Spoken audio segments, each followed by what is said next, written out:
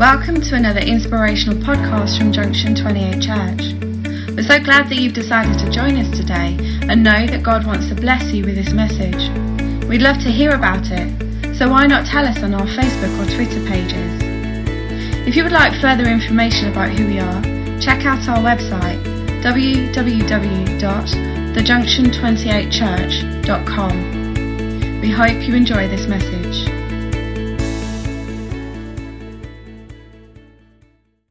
It's interesting that Nathan should say that I'm going to come up here and encourage you this morning, because that's exactly what I hope that we will do. Just incredible, isn't it? The power of prayer, power of coming together. You know, we say lots and lots of people have been prayed for. We've got to believe that Jesus is going to do something. Amen? So if you're one of those people who've been prayed for and Jesus does something, you should also let us know as well, because that is a huge encouragement and helps everybody's faith to rise. But we pray for lots of people. We want to see God do something this morning. And God has been moving through the worship. God is moving now. And we come to this message. And this is an important time. And the message I'm going to share this morning, I'm going to say that it's the second part to the message that I brought last time on Storm Ophelia. I say that because if I don't say it, you won't think it is. Because it's going to sound like it's something completely different, but actually it is tied in to last time. And last time I talked about storms in our lives, the storms that were coming. There was this big storm going to hit Ireland, for those who weren't here. And we were talking about Jesus on the Sea of Galilee and how that storm came up, and it was Christians who were in it, and how do we handle that when we're in the storm at that time? That's not my subject this morning, but all of that, if you think about it, was focused upon us, my situation, where I'm at in the storm with Jesus. That's a great place to be when we focus on that and we have faith. But you know what the thing is? We're a body of Christ. And it's why I love the fact that we prayed this morning. Because even though it's really, really important that we focus on our storm, our situation, and where we are with Jesus, what Jesus wants us to do is actually have a look at other people and the storms that they're going through or their situations, and actually to think beyond ourselves and to start thinking about them. And that becomes a little bit more of a challenge for us, particularly if we're the ones in the midst of challenge. But I just want you, at the very outset this morning, I'm going to make you think for 1 second, and I'm going to ask you a really difficult question. It's the kind of question that if I was sat down there, I would be really pleased if the preacher didn't ask me to think about it, because I wouldn't know the answer. Here's the question. What would people call you if they were to name you after your primary characteristic? Oh, could almost hear the pain going through.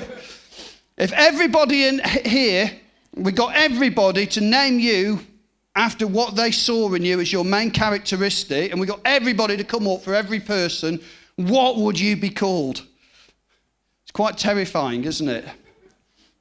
I want you actually to think about that for a moment. Actually put a word in your head. What would they call you? Or what do you think they will call you? I hope for most that it is positive. At least there's a positive word. That's my wife. And I just want you to hold on to that, because I'm going to come back to that in a moment. What would people call you? But I am actually going to talk football for a moment. And it came around as a result. I'm not going to mention Derby or Sheffield United. I'm actually going to mention a team that most of us don't really know anything about, Barnsley. and a couple of years ago, I was up there, actually at Oakwell, which is Barnsley's ground, and I was doing coaching actually on the pitch, and Caitlin, she's over there, she was actually playing at Oakwell. So it was an incredible opportunity and just an amazing experience. And my other daughter had asked just recently, which got me thinking about this again. Lucy said to me, she said, why do sports teams do better at home than they do away? Oh, that's a really good question for an 8-year-old to ask. And it got me thinking, why do sports teams do better at home than away? Right, So Sheffield United, we've lost 4 away from home this season, and we've just lost 1. We've won every game bar 1 at home. It's like, why is that? It's like it's the same players. It's pretty much the same size pitch. We're playing the same sport. Almost everything's exactly the same, apart from one thing. The one thing that is different is the crowd. Isn't it? It's who are the majority of people at the ground supporting. That's the only difference between home and away. I mean, you could argue for long distance journeys, but for example, Derby County, they probably haven't got tired from travelling up to Sheffield, have they really? It's not a major reason. So you've got this area, right, where that is the case, isn't it? It's like the people who are at home seem to win more, and the reason they win more is because people seem to be supporting them. And I went to Barnsley. I've been in lots of football stadiums, but I hadn't actually been coaching on a pitch before. And unfortunately, our side were playing Barnsley. So it meant that pretty much all of the people in the stadium were supporting them, not us. And there's only about 200-300 people there. It was a good crowd, 200 or 300 people. And when Barnsley scored against us, which they did a few times, it was like suddenly this wall of noise came across the centre of the pitch. 200 or 300 people in a 20,000 stadium. A wall of noise came, and it was unlike even being in the stands. It was just incredible. And I started to understand really what this was all about in terms of how it could motivate a player to run a yard faster, to keep going when they're tired, to do things well on a pitch. It was all down to the fact they've got 20,000 people yelling at them to do well, whereas that 20,000 people don't want the other guys to do well. That's a sporting context, right? But you know, it's applicable in the church as well. That is the thing. So when Nathan says, I'm going to encourage you this morning, the actual main focus of the sermon is encouragement. It is literally, that is what I want to talk about. You see, today in this world, many people live in a world there's broken marriages, insufficient or low-paid jobs, drug and alcohol abuse, crime, unwanted pregnancies. This is what the news brings to us, isn't it? Threat of terrorism, all of this stuff being bombarded at us, and they call it the news. I often think they should just actually list the title of the programs as bad news, because that's all we get. You don't get much good news, or they'll give you 30 seconds at the end of the program to say some nice story. But it's almost, oh, here's something that went wrong here. Here's something that went wrong here. This is a disaster here. This is where the government's spending the money wrong. It's just on and on and on and on. And you know, people are living in that context. Some things that may have been thrown at you this morning when people look at you. You know, there's magazines and people talk about what you should be like. And you know, maybe this morning you've been classed as you're too fat. If not, you're too thin. Or you're too tall, or you're too short, you're too black, no, you're too white, you're too old, you're too young, you're not pretty enough, you're not smart enough, you're not athletic enough, you're not strong enough. That's what's being thrown at us all the time, isn't it? Whatever it is that's going on, you're just not right. It's not you. There's something wrong with you. Somehow you don't fit into the perfect person criteria. And that is the message that the world is throwing at us day after day after day after day. And people from that, and it's even in the church, you know, that impacts the church. It's not just for outside the walls. But when people come in here, the one thing I would want from a church is for the church to be a place where we bring a different message. Where we don't bring all of that negativity, but where we bring a positive message, where people who are broken and hurting and discouraged are able to find encouragement, where they can step into the building in the morning and however they're feeling, when we leave, we're feeling better. Because we've met with God, but because we've met with people as well. And that's the thing. We meet with God, but you know, God is amazing. God can do amazing things. There may be people in the church this morning who will walk out of the building and actually they've been healed. God has touched them and you're going to be feeling a whole lot better because God has actually healed you and done something amazing. But you know, for other people, the hope is that you leave this morning feeling encouraged, not just because God's touched you in some way, but actually because people have also connected with you. That might sound strange, and I'm saying, why am I dividing this? And the reason I'm doing it is this, because God uses the church. That's how God reaches people, is through people. And sometimes we're hoping that, or expecting that God's just going to do it all by himself and we can just step out of the picture and I don't have to be involved with it. But I want to tell you this morning, God wants you to be involved. You may have a tough situation and circumstance, but even though you do, that doesn't stop you from being in a position where you can encourage somebody. 1 Thessalonians 5:11. I'm going to pick up a few scriptures this morning, but this is the first one. And Paul said this to the church at Thessalonica, but I'm going to read the scripture and I'm going to say it to Junction 28 this morning.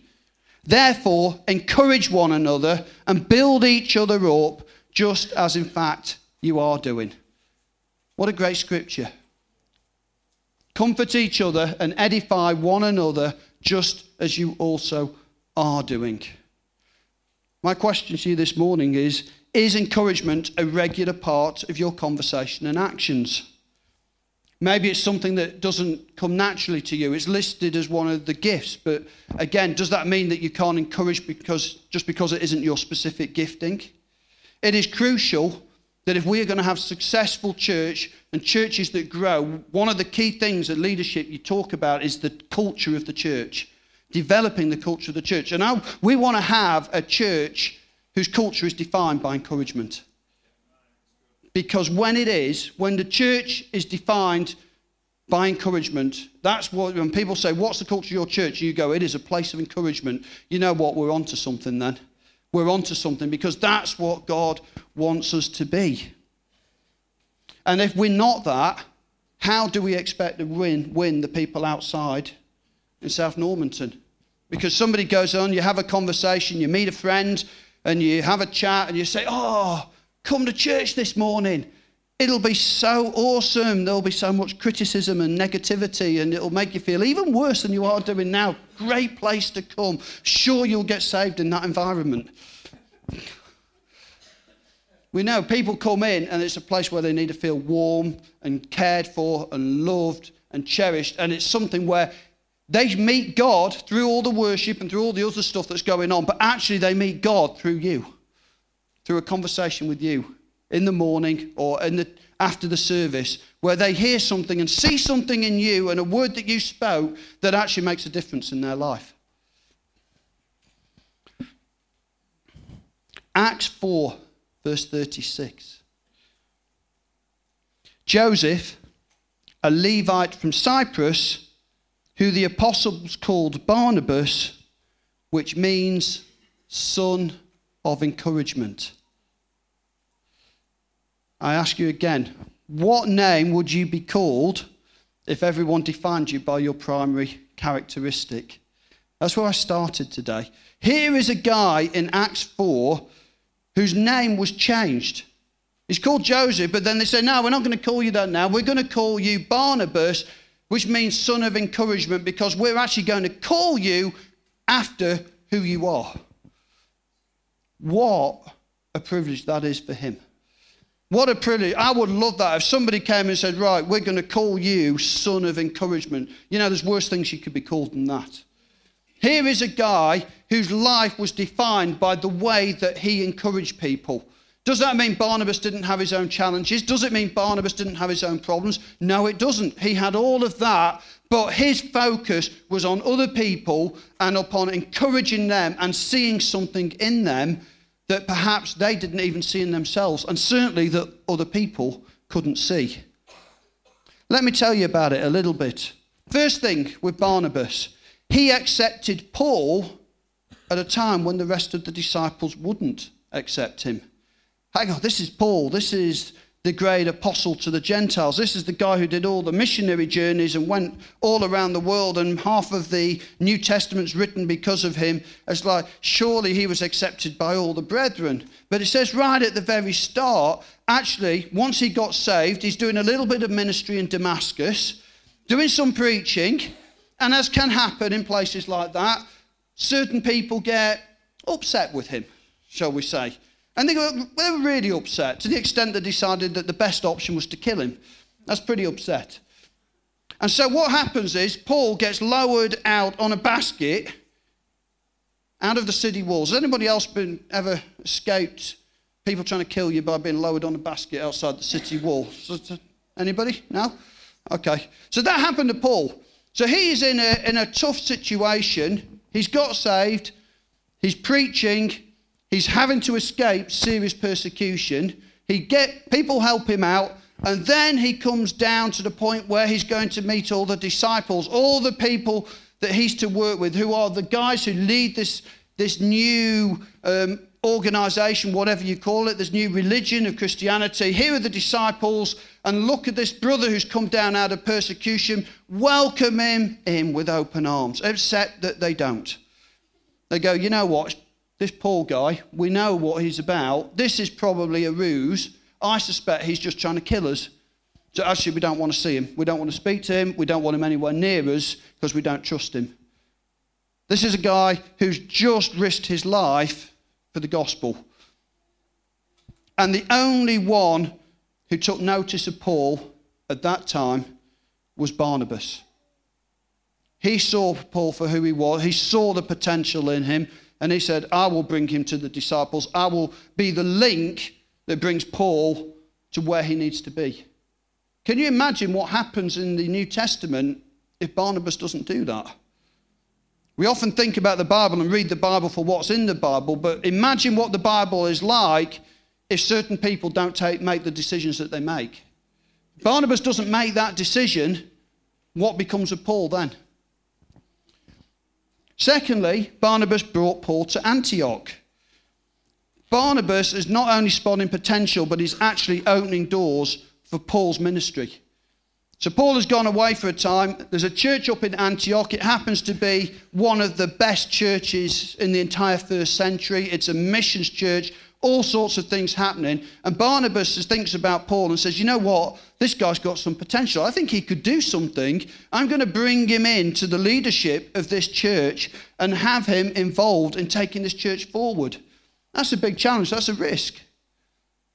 That's a risk. But Barnabas was prepared to take risks for the sake of the kingdom and because he saw something in people that others didn't see. And thirdly, and I love this one, Barnabas gave people second chances. On the first missionary journey, Barnabas and Paul have gone off. They've gone via Cyprus, and then they've gone into southern Turkey, preaching the gospel into areas that didn't know Christ. And somebody had gone with him, and this guy was John Mark, and he'd gone with him, young lad, on his first mission trip. It's all right in Cyprus, everything goes fine. But then when they get to southern Turkey, there's lots of oppression, there's stuff going on, it's not easy. And for John Mark, it's all a bit too much. And we don't know the exact reasons, but whatever happens is he leaves. He goes home. It's like, I can't handle the rest of this mission trip, I'm done. And then later, when it came to talking about a second mission trip, Paul and Barnabas get together and they have a bit of a think about John Mark. And so, well, what do you do when somebody's bailed out of your first mission trip? What happens if J28 are running a missions trip and someone's bailed out?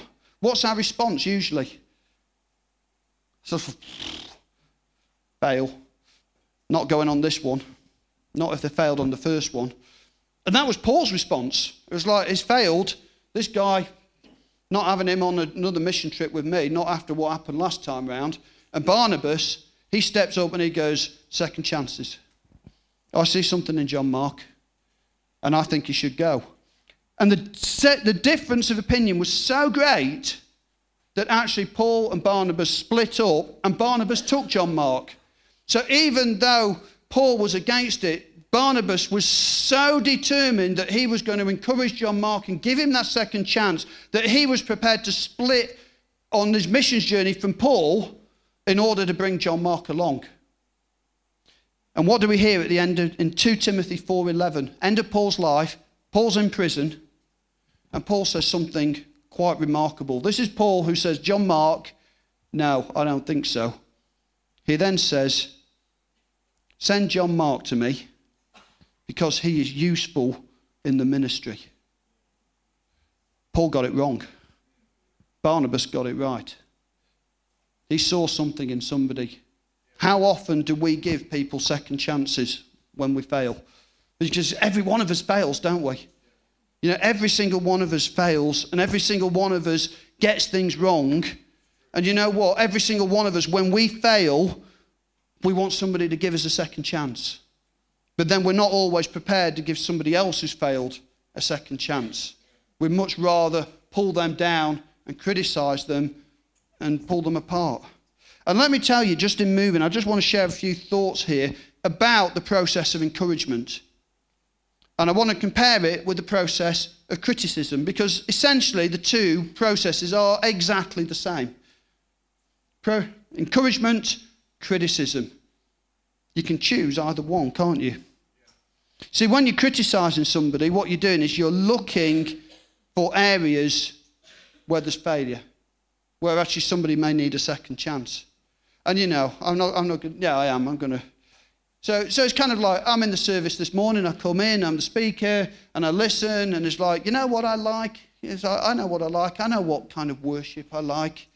And it's like, I can come in and I can choose to view things in different ways, can't I, Jess? And I can look and I can go, you know what? Really, what would be excellent worship is rock music. That would be marvellous. You know, we can go, and everybody could just get completely into it. And then these guys this morning, did you do that? You didn't do that. Did boring, daft, rubbish songs. The whole worship was boring. Oh, it was awful. Hated it, but I had to push through, I suppose, because I was coming up. But, you know, sure you did your best.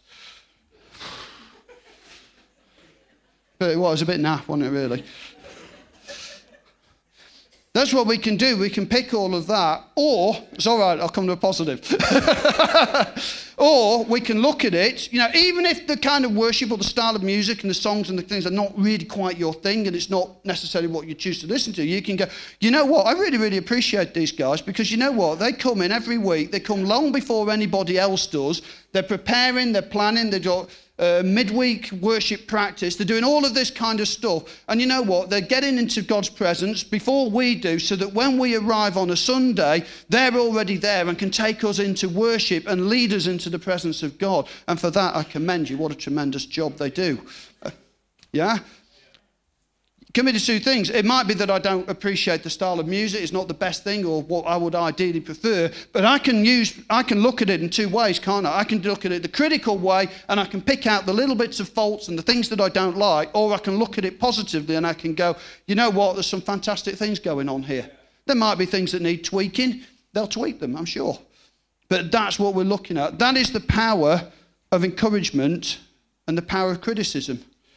Because I can go, let me just develop. You see, the thing is with criticism and encouragement, there's one thing about both of them. They work. Don't they? Criticism works. It works really well. In actual fact, criticism works even better than encouragement does. And it's very difficult to gauge statistics on this, but generally speaking, they reckon for every criticism that you receive, you need something like 13 encouragements to get over the one criticism. See, both of them work, but criticism works faster. You know what? We can talk about so many things, can't you? You can say, oh, you know what? People say so many things about what you're doing, and this was fantastic, and that was fantastic. Let's take Caitlin in her football. So she plays brilliantly. She makes spectacular saves, and they say that so many people come up to her in a team, 5 people. That was a great save. Didn't you play well? That was lovely. And then one person goes up and thought, I can't believe that third goal you're letting. Straight under your arms. It was through your legs. It's embarrassing. It's like, what does she take home with her after that? Yeah? 6 people have told her it was fantastic, what a great goalkeeping performance. One person focuses on the one mistake you made. What do you take home with the guys in that situation? You take home the criticism, don't you? You know it in your work, you know it in your family, you know it in every situation. 12 people come up and praise the worship team. One person comes up and pulls it apart. Guess what they go home with?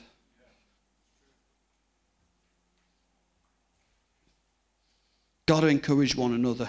You see, the problem with criticism is and people are vulnerable to it. That is the thing. Criticism creates self-doubt, it creates uncertainty, it creates insecurity, and it diminishes confidence. Criticism works very fast. People may love something that they're doing. You pull them apart. It's one of the fastest ways to get them to stop, even if they're good at it. We have to be so careful of it. And encouragement just doesn't work quite as quick. And you know, sometimes, even when we're out there, you're thinking, or you think, oh, you know what, somebody did something brilliant. Didn't the guys at the back there do a fantastic job? Or, you know, really appreciate I'm getting my teas and coffees and it's all nice and people are cleaning up. And sometimes what we do is we think it, and then that's where it stays, isn't it? It stays in here. And you think, oh, really appreciate that job. Here's the thing. If you really appreciate something or you see something that's fantastic, tell them. It's simple. Tell them. Because and this is even from guys at the front, can be the pastors, even somebody like Pastor Danny. You know, and you kind of think, oh, Pastor Danny's on stage or Pastor Nathan's on stage. You see, he's here every week and they're talking, they do all of these things. You think, you know what? These are the guys that got it sorted. But you know what? They need the encouragement as well, just as much, because they're people just the same as the rest of us. And sometimes they don't know. They brought a word, they brought a thought. They thought God shared something from the front. They bring it out there and they're like, you know what? They've gone, they're confident, but they think, was that right? Was that right? Was that what people needed to hear? And somebody comes up and says, you know what, that's exactly what I needed to hear. And in your spirit, you're just lifted. You're just lifted. I want to just talk in the final, I'm not really at the end yet, but I want to bring 5 areas where we can encourage one another. 5 ways of doing it. First is affirmation. Your affirmation and encouragement is deeply meaningful to someone who is doubting their potential in God's plan. You know, and I'm going to bring back Macedonia from 2 weeks. I said this is in the storms. People are in storms. Emil and Vesna out in Macedonia, they're there. They're a couple. They see people get saved. It's only 2 or 3. They get saved. Their family then threaten to discommunicate them. So the people don't come to the church anymore. All the work they put in is disappearing. They're sat there and there's nobody in the church. We put all this work in. We're seeing people saved. They're still not coming to church. How do you feel as a pastor and a pastor's wife at that point? When that's been going on, if that goes on year after year after year, I tell you, you feel miserable. You feel, I've seen it in Czech all the time. People who just think, you know what? I don't know, what do I want to go on today? Maybe I've had enough. Maybe this isn't what God's called me to do. And you know, you can walk in and one word can change their whole attitude and their whole day. One word of encouragement. That's all we did when we went out to Macedonia. We went to and we just said, you know what, you guys are fantastic. You're doing a great job. You're working in an incredibly difficult environment. And you encourage them to keep going where otherwise they may quit. And you know what, the thing is here, I know from, you know, the message I brought 3 weeks ago and from the situations and some of the situations I know here, there are people going through storms here. We all know it. Lots of people going through storms and some pretty major storms. But you know what? When you can come alongside somebody in a storm and just bring a word from God, just bring an encouragement. It doesn't even have to be that. It might be just a scripture. It might be just, I'm praying for you. Something like that can make a person's day, can transform their day. Just a word of affirmation. We believe in you. I believe in what you're doing. I believe God is with you. See, people may feel nobody cares about them or that nobody values them. But then when you step in, they suddenly realise somebody is thinking of me. Somebody does value me. Proverbs 31's interesting. Anyone know Proverbs 31? All the women should.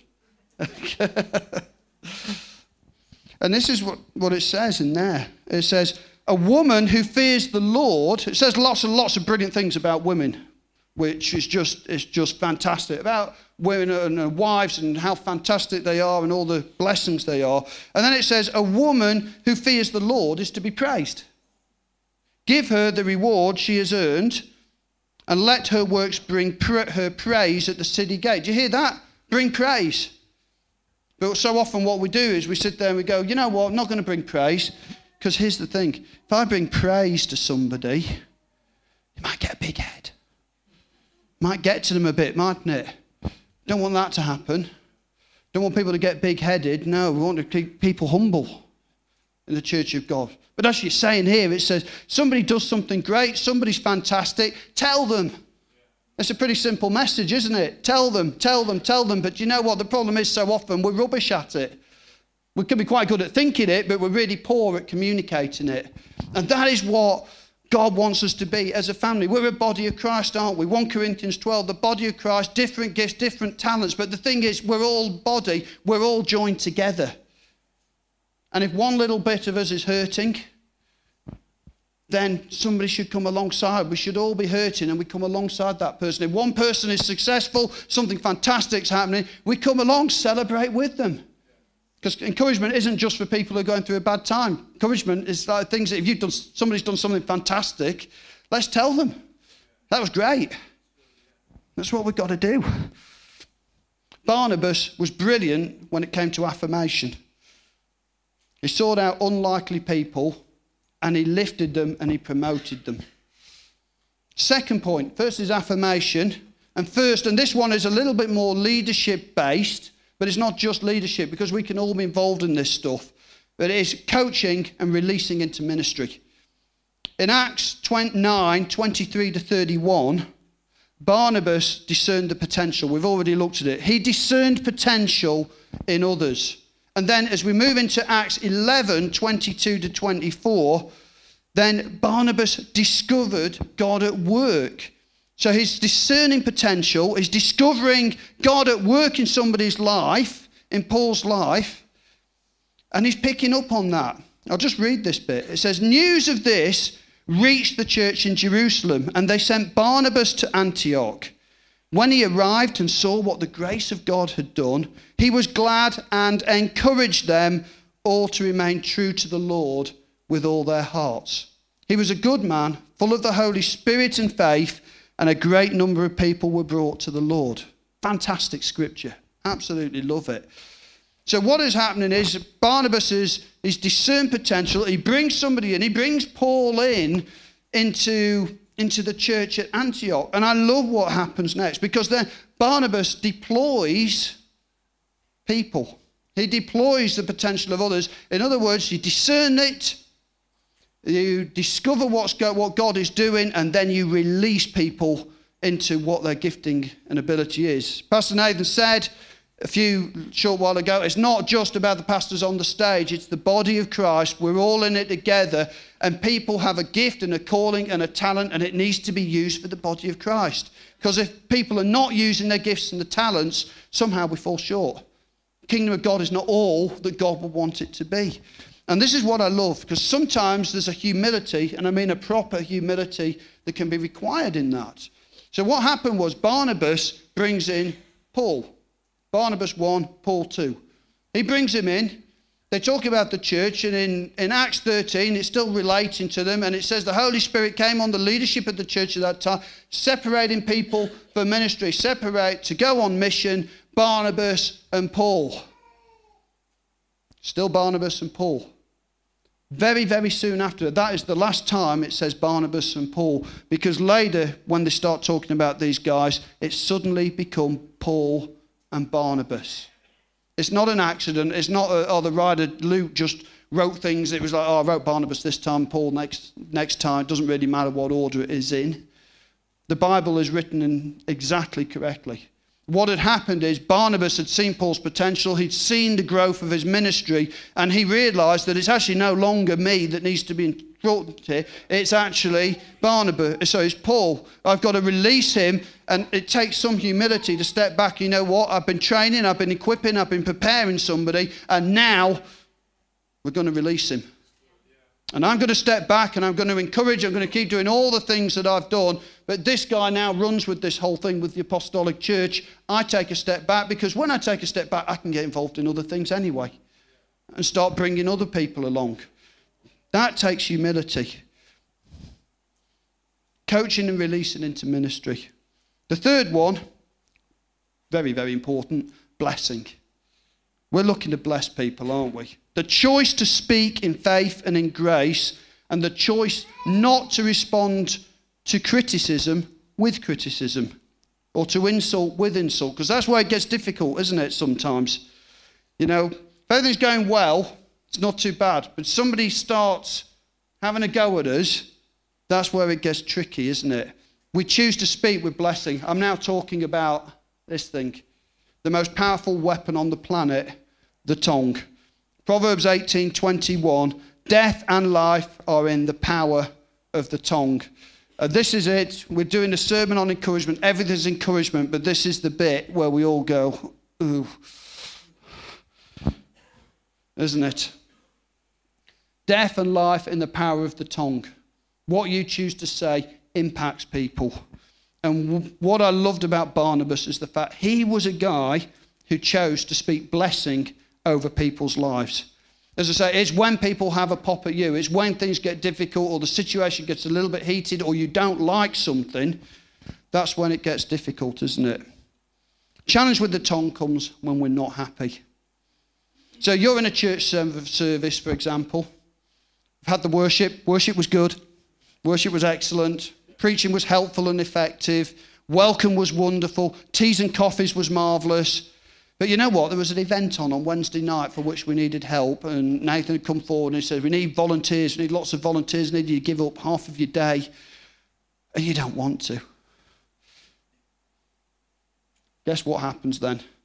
We forget, don't we? The tongue doesn't bother thinking about the great worship and the encouragement word and the great welcome. The tongue goes, oh, I can't believe he's done that again. Can't believe, why does he want me to volunteer again? He's always wanting me to volunteer. Don't like Nathan. He's always just constantly demanding things of me. And he goes on and on and on and on. Do you see how it happens? Because it starts small, but then we build it and build it. The more negative you get, the more you build the negativity, the worse it gets. And suddenly by the end, he's the most, terrible man in the universe. He's awful. You can handle it, can't you? You're all right. It's just, all it is just a little illustrations to show you how these things happen. It's what we choose to focus on, isn't it? Tongue is the powerful weapon, but the thing is what were you choosing to focus on? We love everything about the service, and there's one thing that we don't like, or with the church, everything's great, there's one thing we don't like. We've got to focus on the great things and work to improve the things that are not so good, as opposed to focusing on the negative thing and the thing that's not working and making that into the biggest, worst thing possible. It's pretty simple stuff this morning, but it's powerful because this is the stuff we live in, isn't it? This is where we are as churches, and not just Junction 28, it's all across the country, all across the world. These are the practical realities of life that we have to deal with. Blessing. Fourth one is simply this: freedom to learn. There was freedom to learn under Barnabas' leadership. And when I mean that, is somebody can make a mistake and not get shot down for it. Now, it doesn't mean we haven't necessarily got to have correction. There's got to be proper channels for things. And people need to be helped to do things better. There's all of that stuff going on. But the bottom line of it all is that my God is a God who forgives. Peter asked him, I think, didn't he? Oh, how many times is that? 7 times? Oh, no. It's a few more than that, wasn't it? It was a few more than 7. See, God is a God of second chances. It's a good job for every single one of us that God is a God of second chances.